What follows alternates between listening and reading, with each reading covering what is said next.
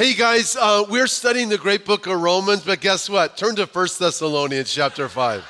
Oh, I know, this is getting to be almost a joke, but next week we're in Romans. I hesitate to even say it, but we got to go to 1 Thessalonians chapter 5. Hey, it's been a unique week, hasn't it? We want to talk about the hope in the battle, and I'm going to give a little subtitle, Prophecy, America, and the Church. 1 Thessalonians chapter 5. We're going to begin here in verse 1. You know, I've been spending some time with my dad, and I want to thank you so much for your prayers for my dad. I love him so much. He's 92 years of age, best man at my wedding, my precious mother. She's 88. I love him so much. It's just such an honor to be with him. He has some physical issues and things, and we'll see them Tuesday and Wednesday and be back for the Wednesday night. But thank you so much for your prayers. And I got all these questions for my dad. I actually am going to sit down and not interview him, but just ask him a bunch of questions. I always am asking him questions. But one of the questions I asked him was, Dad, what is your earliest memory? You know, we all have earliest memories, right? So he started to share it. Then he asked me, what is your earliest memory?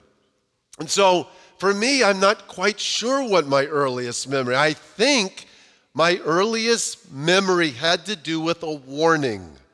I just remember being in a room. I know my mom was there. It's like the video is really grainy, right? It's like, oh, mom's there. Some other woman's there. This is not our home. And then there's a fan. There's a fan. I'm attracted to the fan.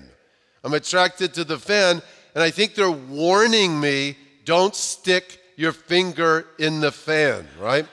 I mean, this is the day before plastic, right? So this is, I'm assuming, a lot of assumptions here. And that it's metal or something. You know, it's a don't stick. And guess what I did? I stuck my finger in the fan. I think that is my earliest memory. A warning says there is danger, right? That's what a warning says. And if you heed it, it can save you from a lot of harm. Thank God for warnings, especially when heeded. And you know, sometimes the warning can be like a little over the top, like a label on a baby stroller warns, remove child before folding. I mean, that's like, right? It's like someone probably tried to fold the baby stroller before the baby was taken out. So it's like, remove child before folding. A warning on a flushable toilet brush states, do not use for personal hygiene, right? Maybe it's a courtesy warning there. I mean, you can go on and on. You remember the Titanic.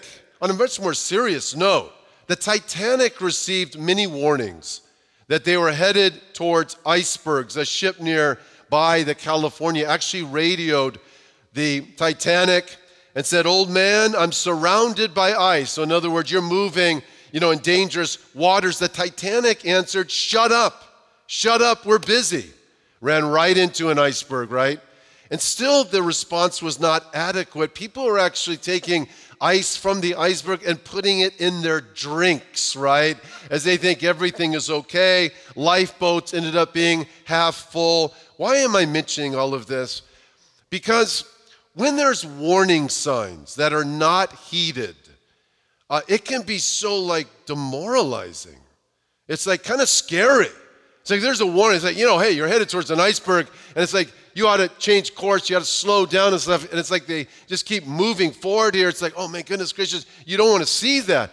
And I mention these things because one of the reasons I think so many of us are a bit, saddened and kind of heavy-hearted from this last week is because in our country, man, there's radical warning signs. It's like if you go to the doctor, what are they asking? Well, how you feeling? What's going on? So basically, what you're answering is you're giving them symptoms. It's the doctor to tell what the core problem is. You're just giving symptoms. Well, I got a headache. I mean, or my right arm, it's just not as strong, whatever. But in our country, here's the symptoms. You have abortion on demand, weed on demand, border crossings on demand, mutilation of children's bodies on demand. Something's wrong. Something's wrong. So you would hope that our fellow Americans, I just trying to get in the psyche a little bit of our church family. Our fellow Americans are like, oh my goodness, hey, we're headed towards an iceberg, right? So you would think and you would hope that our fellow Americans would make right choices.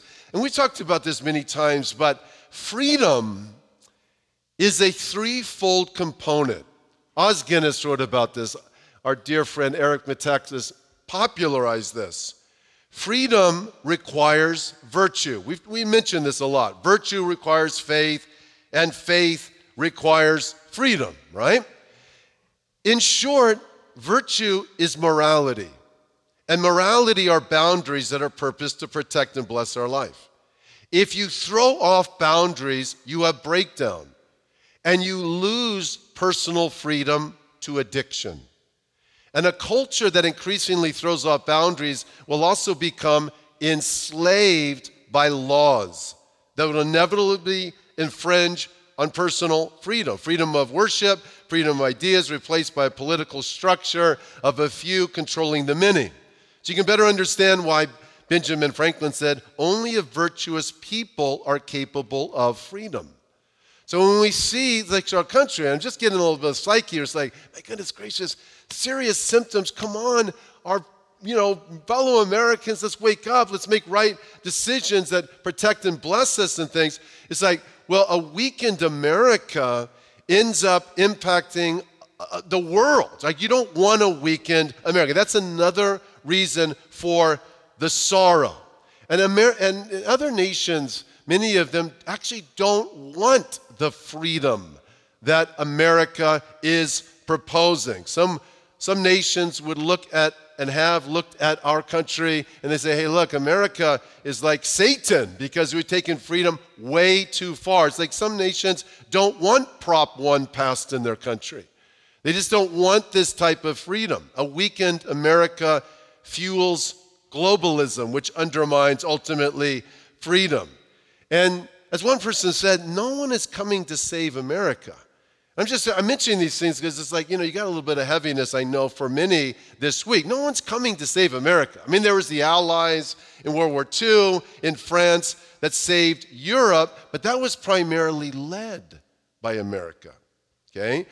So perhaps the temptation is when you see kind of like, man, are we headed towards icebergs, is to think, well, we're in a nosedive, not much we can do, so we're just going to check out. But that would be, of course, a temptation we don't want to succumb to. There's some things we can't control. Like we can't control what happens in the White House, let's just say, just in principle. That's what I'm referring. But we can control what happens in our house. Can I hear an amen to that? Yeah, and we can control what happens in the church and the ecclesia and our marriages and our mind and our community. And I mention these things because in principle, 1 Thessalonians chapter 5, it says that prior to the second coming of Jesus, which is going to happen and everything is moving towards that, there's going to be an out-of-touch reality. There's going to be people who will be out of touch with reality. There's impending accountability and judgment that's coming. If there's no judgment, there's no justice. Yet, what 1 Thessalonians tells us is believers, and that's us, well, we have a lot of things we can control. So I can't control what my neighbor decides, let's just say. I can't control what certain leaders decide. But there's a lot we do have in control. We're to be watchful. We're to be proactive. We're in a battle. He talks about we're going to put on a breastplate of love and of righteousness and of faith, and we're to put our helmet on. Okay, there's a lot we can control, and there's a lot of difference we can and we will, and I believe we are actually making. So here's the big idea, 1 Thessalonians chapter 9. Big idea is you have Paul noting Jesus is coming, identifying how those who are not in Christ are like oblivious to the fact that they're on a Titanic. Although we want to do something about that. We want to make Jesus known. Can I hear a big amen to that? For believers, we realize this day, the day of the Lord, does not take believers by surprise. And in the meantime, the big emphasis is to be proactive in our faith. And that's what we want to do. So let's just check this out, verse 1, chapter 5. Concerning the times and the seasons, brethren, which you have no need that I should write to you. For you yourselves know perfectly that the day of the Lord so comes as a thief in the night. For when they say peace and safety, then sudden destruction comes upon them as labor pains upon a pregnant woman, and they shall not escape. Now look at verse 4. Now there's a big contrast here. Now here's believers. But you, brethren, are not in, what's the next word? Darkness. Oh, so that this day, capital D there, should overtake you as a thief. So for believers, it's like, oh, we know the Lord is coming. But culture, unfortunately, so many unbelievers, they don't realize the danger, right? We want to be a part of the solution. So he says therefore, in verse 6, or verse 7, or verse 5, excuse me. I'll just throw out a bunch of words. I'm speaking in tongues right now, so sorry. Can you interpret that? Verse 5, he said, you are all sons of light and sons of the day. We're not of the night nor of darkness. Amen to that. Verse 6, therefore, let us not sleep. Like, don't check out. Don't check out, as others do. But let's all say it, let us watch. Be sober, which means to think clearly. Hey, for those who sleep at night. Those who get drunk, intoxicated, lose perspective, drunk at night. Hey, but let us, who are of the day, think clearly. Be sober. Putting on the breastplate of faith and love, as a helmet, the hope of salvation. Look at verse 9. For God did not appoint us to wrath, but to obtain salvation through our Lord Jesus Christ. Right? And I guarantee it. Watch it, like verse 10. Who died for us. Whether we wake or sleep, we should live together with him. And therefore, comfort one another. Edify one another. Just as you also are doing. Well, I pray that this morning is just that. It's a comfort and it's an edification for all of us in unique times in which we live. Now notice verse 2, the day of the Lord. It says when they say peace and safety, then sudden destruction for the day of the Lord. What is that in reference to? This is in reference to the second coming of Jesus, when he sets his feet on planet Earth. Yes, there's a rapture. There's first a resurrection of the righteous in preparation for the return and reign of Jesus Christ. But when Jesus returns, we are with him. He brings justice to planet Earth. And when he does, he establishes his kingdom. And this idea of the day of the Lord is no small matter. We're talking prophecy, of course. There are 216 chapters in the New Testament. There are 318 references to the second coming of Jesus. So if we were to move such references, we'd remove like one out of every 30 verses in the New Testament. We'd also have to skip 23 out of 27 New Testament books that mention prophecy. I mention these things because I'm trying to impress you. No, I'm just kidding. No, I mention these things because, like, the Lord Jesus spoke of his coming, and he wants us to be awake, and we should be fully awake, and there's hope, and he is coming, and of course, it gives us perspective to how we are to live in the here and now. And the second coming, and this is very important, is also called the day of wrath, or the day of visitation, or the great day of God the Almighty.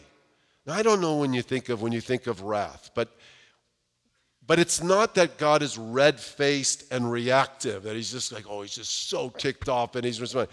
Actually, wrath needs to be broken down in three components. One is, wrath is the consequences of being outside of the will of God. It's not course correcting. So it's like if you drink poison, there's consequences. There's wrath, okay? So it's just breakdown from like being outside the will of God. Then wrath is actually this snowball. It snowballs and it gets really bad throughout the world during the last 7 years prior to the second coming of Jesus. So the tribulation period, which is the last 7 years prior to when Jesus returns, is known as the day or time of wrath. And then you have the day of wrath when it's snowballed out of control. Jesus returns. Unless those days were short, no flesh would survive. And I think we have a scripture on the screen here. It says this, in accordance with your hardness and your impenitent heart, you are treasuring up for yourself wrath in the day of wrath and revelation of the righteous judgment of God, who will render to each one according to his deeds. So it's, I don't know, it's like, maybe it's just like you're eating potato chips every day. There's consequences if you do that. And it's like, as you ate potato chips every single day for a month, and then you got on the scales, it wouldn't be a good picture, right? So I'm just saying, like, what wrath is this cumulative consequence of being outside of the will of God. It gets worse, it gets worse, it gets worse. Culture is impacted, the world is impacted, and Jesus returns, day of wrath, second coming. Now watch this. Listen, we are not recipients of this day. So they say, no, wait, in Christ, like, look at verse 9. God did not appoint us to wrath, right? But to obtain salvation through our Lord Jesus Christ. But we are spectators. We are spectators admiring the Lord Jesus. He is King. Who wouldn't want to follow a king who gives his life for all of humanity, by the way? And what a beautiful King Jesus is. Can I hear a big amen to that? So we're not appointed to wrath, okay? Jesus is coming, he's bringing judgment. We're not appointed to the judgment. Our sins have been forgiven. We're secure in Christ. But we are spectators. It's like, what? Well, I'll just put the scripture on the screen. It tells us 2 Thessalonians 1:7, when the Lord Jesus is revealed from heaven with his mighty angels in flaming fire, taking vengeance on those who do not know God and on those who do not obey the gospel of Lord Jesus. These shall be punished with everlasting destruction from the presence of the Lord, from the power, glory of his power, when he comes in that day to be glorified in his saints and to be admired among all those who believe. That's us, because our testimony among you was believed. Okay, wrath, we're not going to experience it, but we're going to admire. Oh my goodness, our Lord is coming, and he's the King, and he's always been the King, and we get to admire him as he judges evil, as he brings justice to planet Earth, as he establishes his kingdom, and we're just like, man, go Jesus. Can I hear it? It's like, yes. Yeah, he's the King, and he's always been the King. So we have 3 points here. And guess what? I'm just going to identify 3. They're in your notes too. Point number 1 is, hey, unbelievers, unfortunately, out of touch with reality and impending judgment. That's important perspective, but of course we want to be a part of the solution of that. The Lord has us here on planet Earth to put on love, and one way we love is we soul win. We make Jesus known. Let's be courageous in doing that. Can I hear an amen to that? And so we're going to unpack this in a little bit. Point number 2, the day of the Lord refers to the coming of Jesus in judgment. And point number 3 is believers are to watch, think clearly, be proactive in faith and love, and in their security in Christ. And it's point number 3 I'm going to really unpack at this time. So look at verse 6, you guys. When it says, therefore, let us not sleep, as do others, but let us watch and be sober. Obviously, some metaphors here. You remember the time, I don't know, preschool or kindergarten, when the teacher wanted us to take a nap? Do you remember that time? Was that not torture or what? That was torture. It was torture to check out like that. You didn't want to check out. Now listen, when my precious wife says, honey, why don't you take a nap? I'm like, oh, yes. Love it. Want to check out, right? But we're not to check out. Like the Lord has us here for such a time as this, right? We need to remember this. The Lord's Spirit is always at work in and through his people. His work is always going on. You say, what do you mean? He's in us. He is always working through us. Okay, and our labor in Christ is not in vain. So it's like, oh my goodness, it's like I feel like I'm a Titanic or Mary, I get discouraged and all this stuff. It's like, hey, don't check out and don't go to sleep. No, you can't do that. This means that at times our efforts will produce measurable results and at times they're not. At least before men, and often not even till the next generation. It means, what am I trying to get at? Well, we have a scripture on the screen here. My beloved brethren, be steadfast, immovable, always abounding. Abound in the work of the Lord. Don't decrease, abound, knowing that your labor is not in vain in the Lord. It's like, think about Jeremiah. Just to illustrate this point, Jeremiah was a faithful prophet to his generation. Okay, he told him the truth. Okay, do you know like what the results was of his ministry? Not one person responded.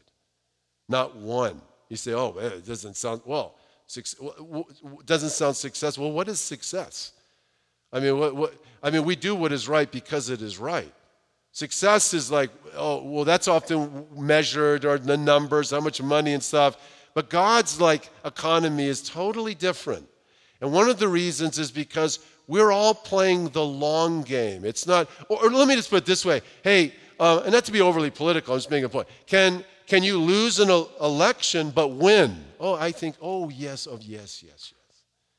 You can lose an election. You can whoever's leading. If you didn't vote for him, you voted for someone else, and they're not in the place where you want them to be.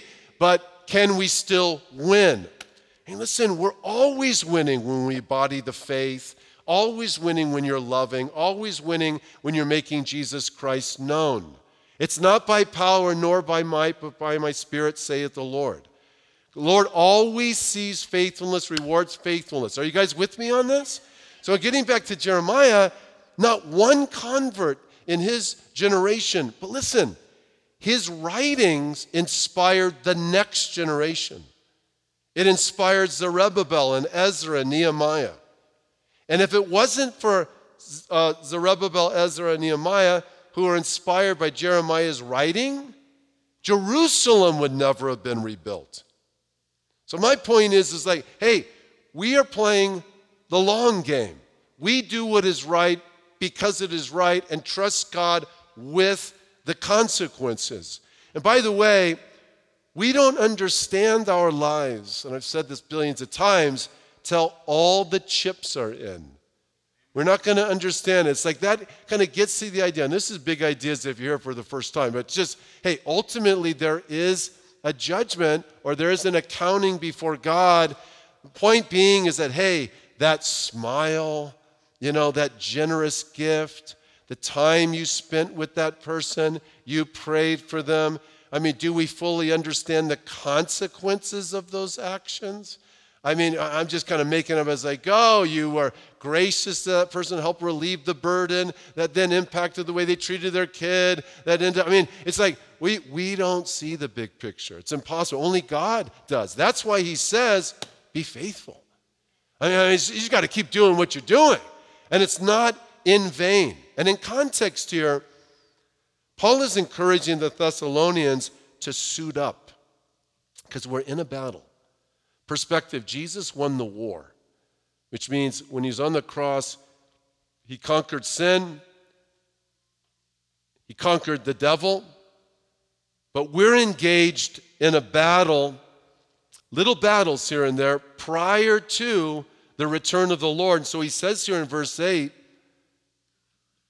but let us who are of the day be sober, think clearly, putting on the breastplate of, can someone tell me? Faith, okay? And love. That's right. Good job. And love. No, it's both. It's interesting because Paul in Ephesians identified the breastplate, I don't want to get in the weeds here, as righteousness. Oh, that's good. No, it's good. Good job. Good job, you guys. Oh, you're a smart group. Good job. Love it.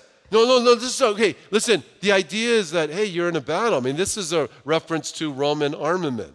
You got to protect your vital organs. You got to protect your heart. The seat of your intellect, the idea being the seat of your intellect and your emotions. You want that protected. He's saying here, okay, put the breastplate. You're in a battle. It's like, you got to protect your heart.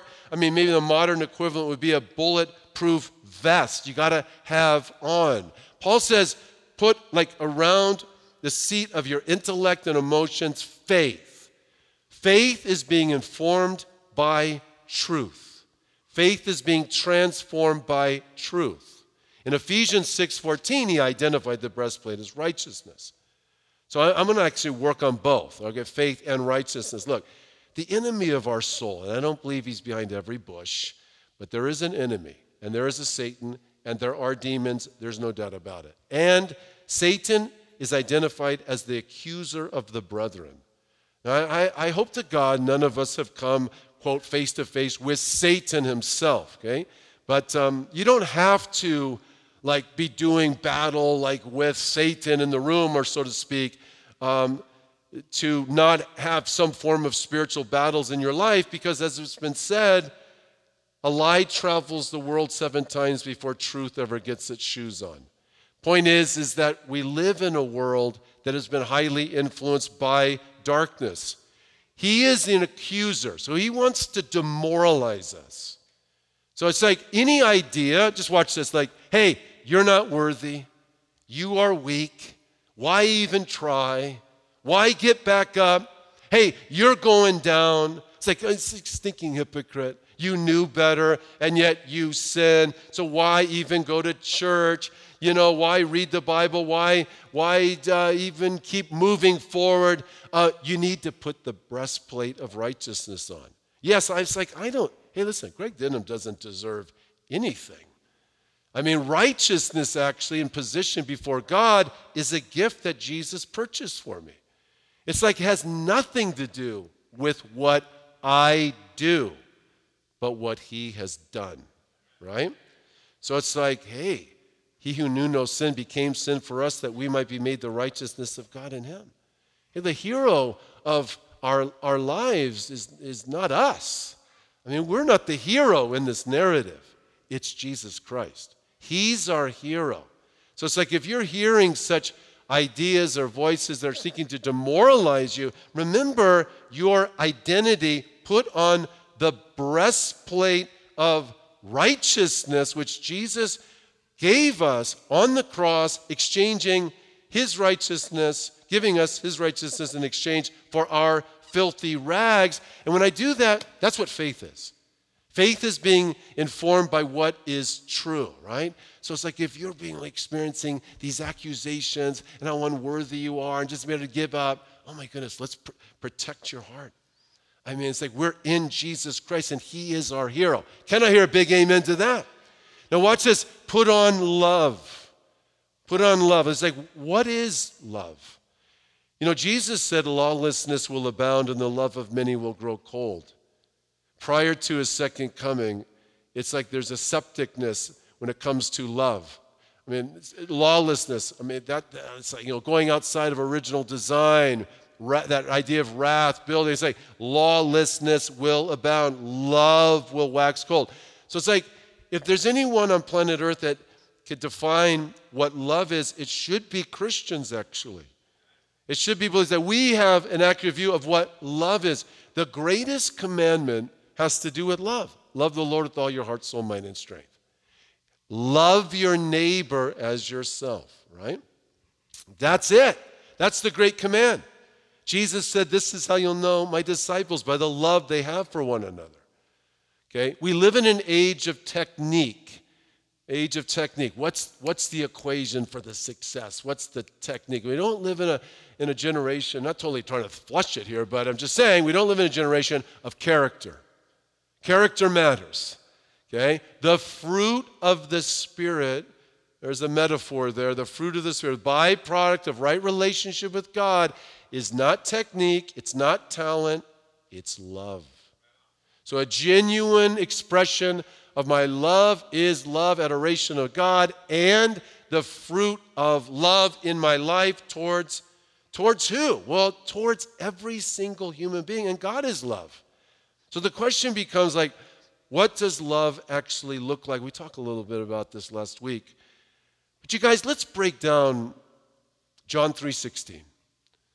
Because it's been known or called a little Bible in 25 words. Like, let's say it all together. For God so loved the world that he gave his only begotten Son, that whosoever would believe in him would not perish, but have everlasting life. I could tell there was some different, like, what's the word I'm looking for? Translation, sorry, that's right. Just a little bit. That's okay. No, we got it. It was so good. But I would say that at least if we just break this down, I mean, I'm thinking this is happening in Jerusalem. Jesus is speaking not to just a rabbi, he's speaking to the chief rabbi, kind of the Billy Graham of Jerusalem. And this is what he lays on. Hey, you know, Nicodemus, for God so loved the world, he gave his only begotten son, the king, the Davidic king, the son. Okay, so Nicodemus is like, here's the thing, you got to step into this. God called Israel, the descendants of Abraham, Isaac, and Jacob, to be a light to the nations. This is in essence now, this is it. For God so loved the world. He just loves Israel. Yeah, he set Israel aside and sanctified Israel, the Mosaic law stuff. But here it is. For God so loved the world that he gave his only begotten son. So now, Nicodemus, what needs to be in your rabbinical school is you need to talk about the Davidic king who's Jesus Christ. And it's like, and God raised up Israel to reveal himself in and through to impact the entire world in the Messiah of Israel. And Jesus, the king, the son, is coming back to Israel, epicenter Jerusalem. He's going to establish his kingdom. Can I hear another big amen to that? But let's break this down. And I would say there's 4 components here at least. It's just like, what does love look? Here's component number 1. And you have it in your notes. But when he says, for God so loved the world, what do we talk? Well, God loves and values every human being. Every human being. He values and loves every human being. And you know, Jesus calls for the provision and protection of the weak and most vulnerable amongst us as a demonstration of love for him.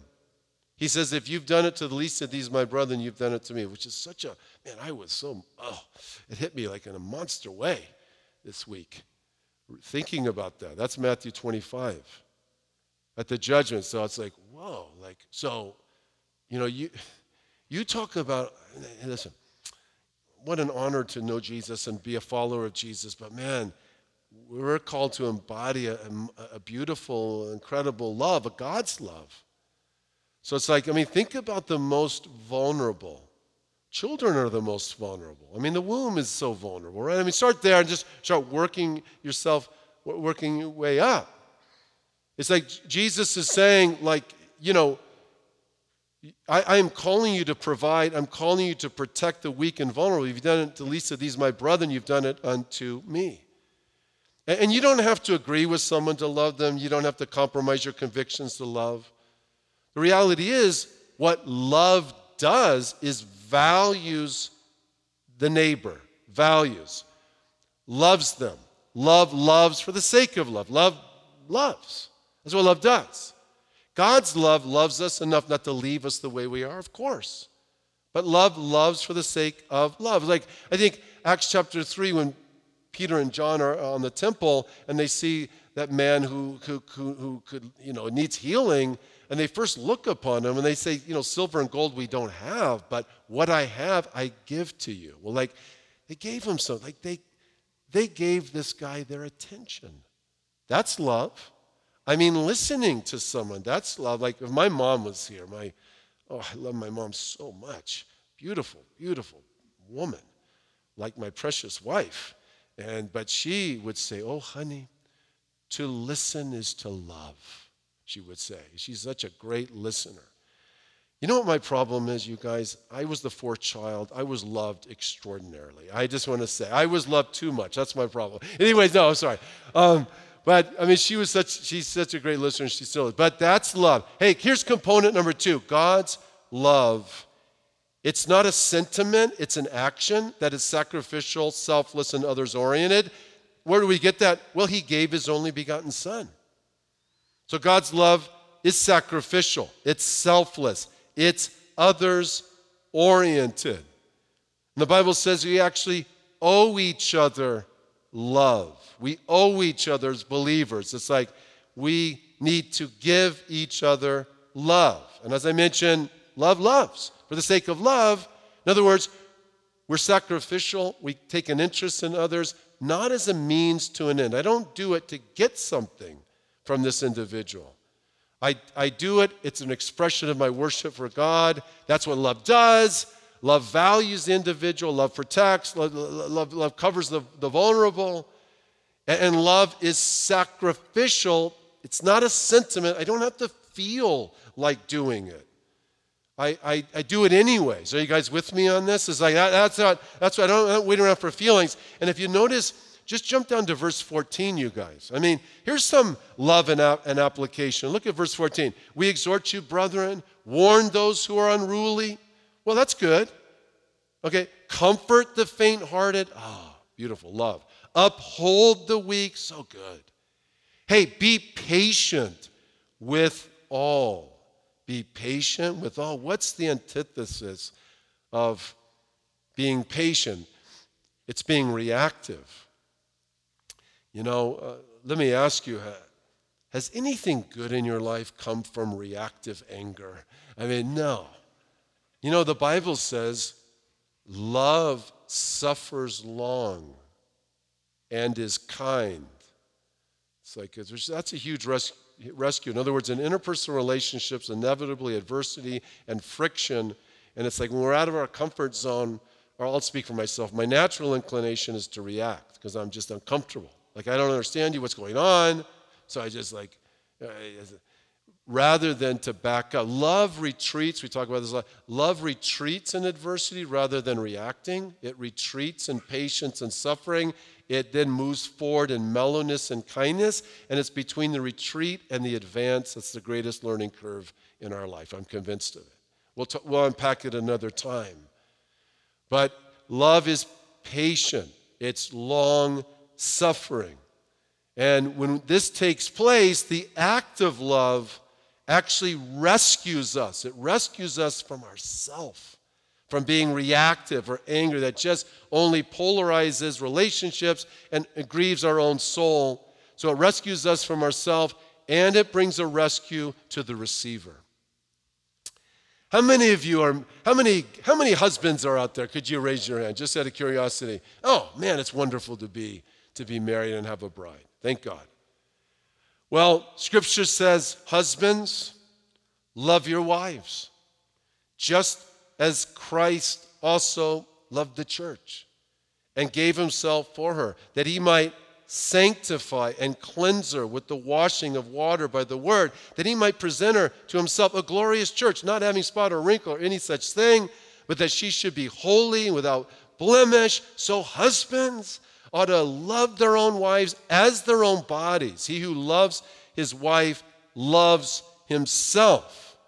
For no one ever hated his own flesh, but nourishes and cherishes it, just as the Lord does the church. Can I hear a big amen to that? Hey, here's component number 3. God's love fights against breakdown, disintegration, and decay, both now and forever. He loves us enough not to leave us the way we are. Where do we get that? Because he says whoever believes in him should not perish, should not break down. So look, love does warn of danger. I mean, love has the courage to actually say, hey, listen, this is dangerous, this is not good for me. That's love. Love stands for righteousness. Stands for righteousness. Look, I just want to say this really quick. There has been a shift. I think this is the third week I've mentioned this, but I just want to say real quick. There's a shift in San Marcos, in our school district, and I've been talking about this. They actually embraced the new health framework. That's really, really so grievous, because you will be shocked about now what they're going to be teaching children. I mean, it's insane. From K to 3, I mentioned this, right? Gender fluidity, like your parents chose your gender. This is that they're going to be, and it's already beginning in prepping teachers. So in other words, the message to K through 3 is going to be, your parents chose your gender, but it's actually something only you choose and ratify. So that's one thing. So, hey, that's insane, right? I mean, that's just insane. You talk about crazy confusion. How many of us went to school hearing that from kindergarten to 3rd grade, right? I mean, I could go on and on. It's really intense, very explicit, ultimately sexually. I don't want to get into it right now. But I just, we have a elementary school right next to us. And we got so many. And actually, the school uses our parking lot at times. They'll use our parking lot. And I'm just thinking to myself, how many parents actually know what's going to be like piping hot in the next 6 months of their kids' education? And my concern, I'm going to go talk to the principals. I don't see him. I don't see him. She's a friend, but I just want to talk to her. I just want to feel a few things out, because I just think it's loving your neighbor as yourself, to do what you can to tell parents what their kids are going to be taught. So we're going to be a part of that. I just think it's in the name of love. So if you ever show up and there's this 20-foot by 20-foot billboard warning parents are like, whoa, what is this? It's like, you'll know what I'm talking about, okay? It's not going to be, it's actually, yeah. Okay, I exaggerate. It's not 20 by 20. It's it's actually, anyways, we're working on it. It's actually going to be 10 feet by 6 feet. That's it, okay? But that's what we're going to do. But look, here's the thing. You guys, we all know this, right? To make Jesus known. Listen up, be courageous. To make Jesus known is actually love. And I've said this before, but look, humanity, it's almost as if humanity was in this wreckage and is brought in, to emergency ward. I've illustrated this way before. There'd be a priority to save the body. You want to make sure the brain is well. You want to make sure internal organs, the blood pressure and stuff. Okay, and there's a priority. Now, you got a broken leg sticking out and stuff. That's not really the priority. You want to save this life. Okay, we're going to cast the leg in a little bit, right? We're going to put law matters. Law, provides boundaries. It's like a cast that keeps things straight. Are you guys with me on that? Okay, but the priority is, man, we got to work on the blood pressure. We got some issues internally. That's the gospel of Jesus Christ. So it's like you got wreckage out there, make Jesus known. That is love. Soul winning is love. And it's like we need to embody love. We need to embody soul winning. So think of your neighbors, be praying for them. Think of your family. A lot of people will respond to the gospel if only they were given the chance. Jesus said it himself, the harvest is plentiful. Hey, component number 4, God's love is nourishing, it's healing, it's edifying, it's redemptive, because he says, you shall not perish, but you shall have everlasting life. And notice he says, man, we got to put on a helmet. It's just graphic, but if there's an enemy and there's assassins, they're aiming for the head. And we have a helmet of salvation. And this plan has been unfolding from eternity past to eternity future. It is sure as sure can be. And I just want to say this. I just think of a football helmet. You got these emblems of, the helmet of salvation has a Star of David on it. You say, what are you talking about? It's like Judaism? No, I'm not talking about Judaism. I'm talking about Jesus the King. And we're citizens of this kingdom that will never break down. So look, we want to make sure we have the helmet on firmly. All right, Jesus said that he's building his church. He's really good at it. I actually believe there's an awakening in America of genuine followers of Jesus. I would say this. I don't even see how it's reasonable to say otherwise, because Jesus is really good at building his church. So what you're going to see today, I'm convinced, is actually an awakening of genuine followers of Jesus Christ. Progress is being made. Let us not ever give up. Can we hear an amen to that? Never, ever give up. And this is a unique time, you guys.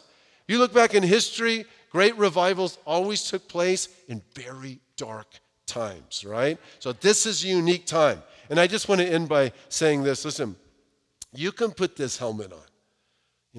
Sometimes when I'm watching football, I think, oh, look at that. Man, look at Notre Dame's helmet. It's cool. Oh, that's cool. Man, that's cool. SC, yeah, love it. It's just, man, just think of it. You're being offered a helmet to put on that gives you identity as a son, a daughter of the King, both now and forever. that your sins are forgiven, you're prepared to meet your Maker. I mean, who wouldn't want to put this on? The Lord's not going to force himself on you. Like, he gives us a choice, seriously. It's like there is a hell. It's like, oh, come on, there is a hell. And it was created for the devil and his angels. It was not intended for man. But here's the reality.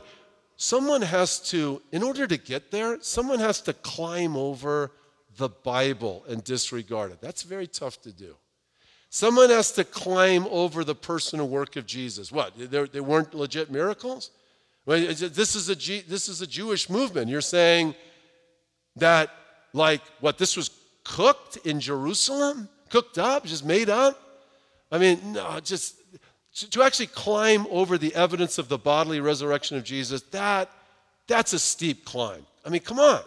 You got to climb over your conscience that accuses or excuses your actions. You got to climb over your mom's prayers or your friend's prayers. I mean, it's like in a lot of ways, it's really tough to go to hell.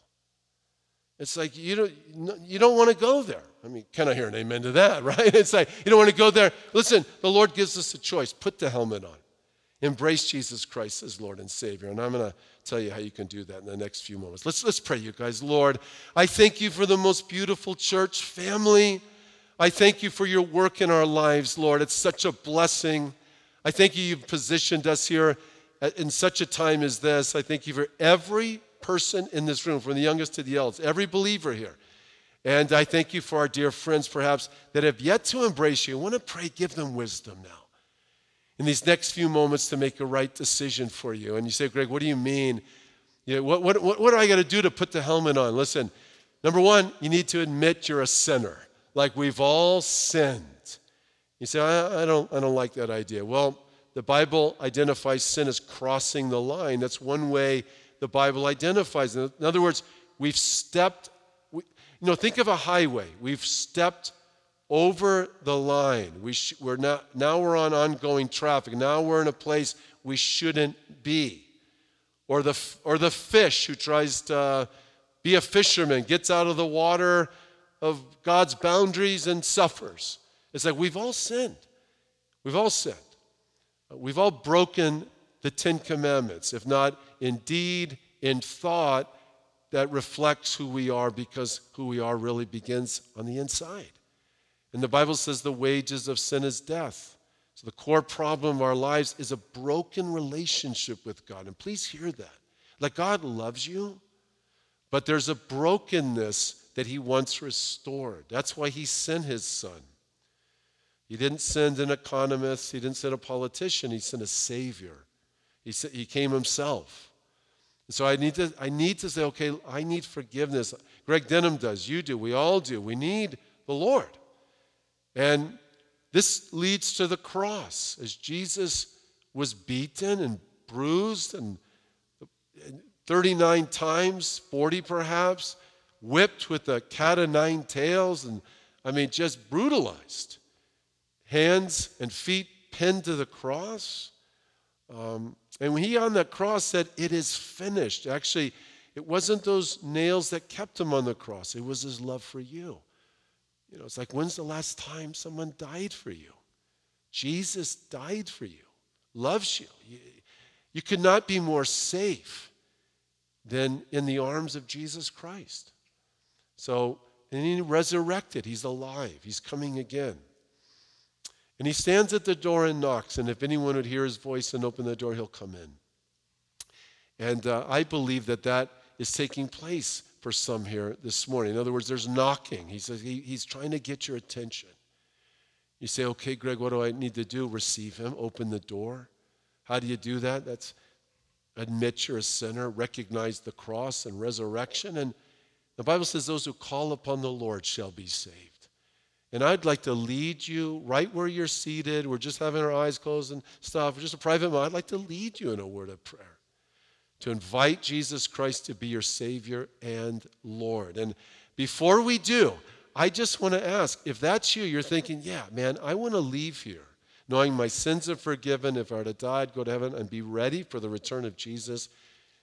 And you want to pray to receive Christ, raise up your hand right now. Raise up your hand. And by raising up your hand, God bless you, you're saying, yes, that's me. And the in the sides, in the back, in the front. If you would like to receive Christ, just slip up your hand if you have. God bless you. I see that. Anybody else? Slip it up high so I can see it. I'm not going to call you out. I'm just going to lead the congregation in a prayer in just a little bit. But it's important to respond, to put some legs to your faith. Anybody else? This is final moment. You want to say, yeah, that's me, and I want to receive Christ. You raise up your hand. And I believe there was another. God bless you. Hey, listen, pray with me at this time. And church family, if you'd like to join, that's great. Pray with me. Lord Jesus, I call upon you now to be my Savior and Lord. Thank you for dying for me, paying the debt of my sin, resurrecting from the dead. I know I'm a sinner, but I know you're a great Savior.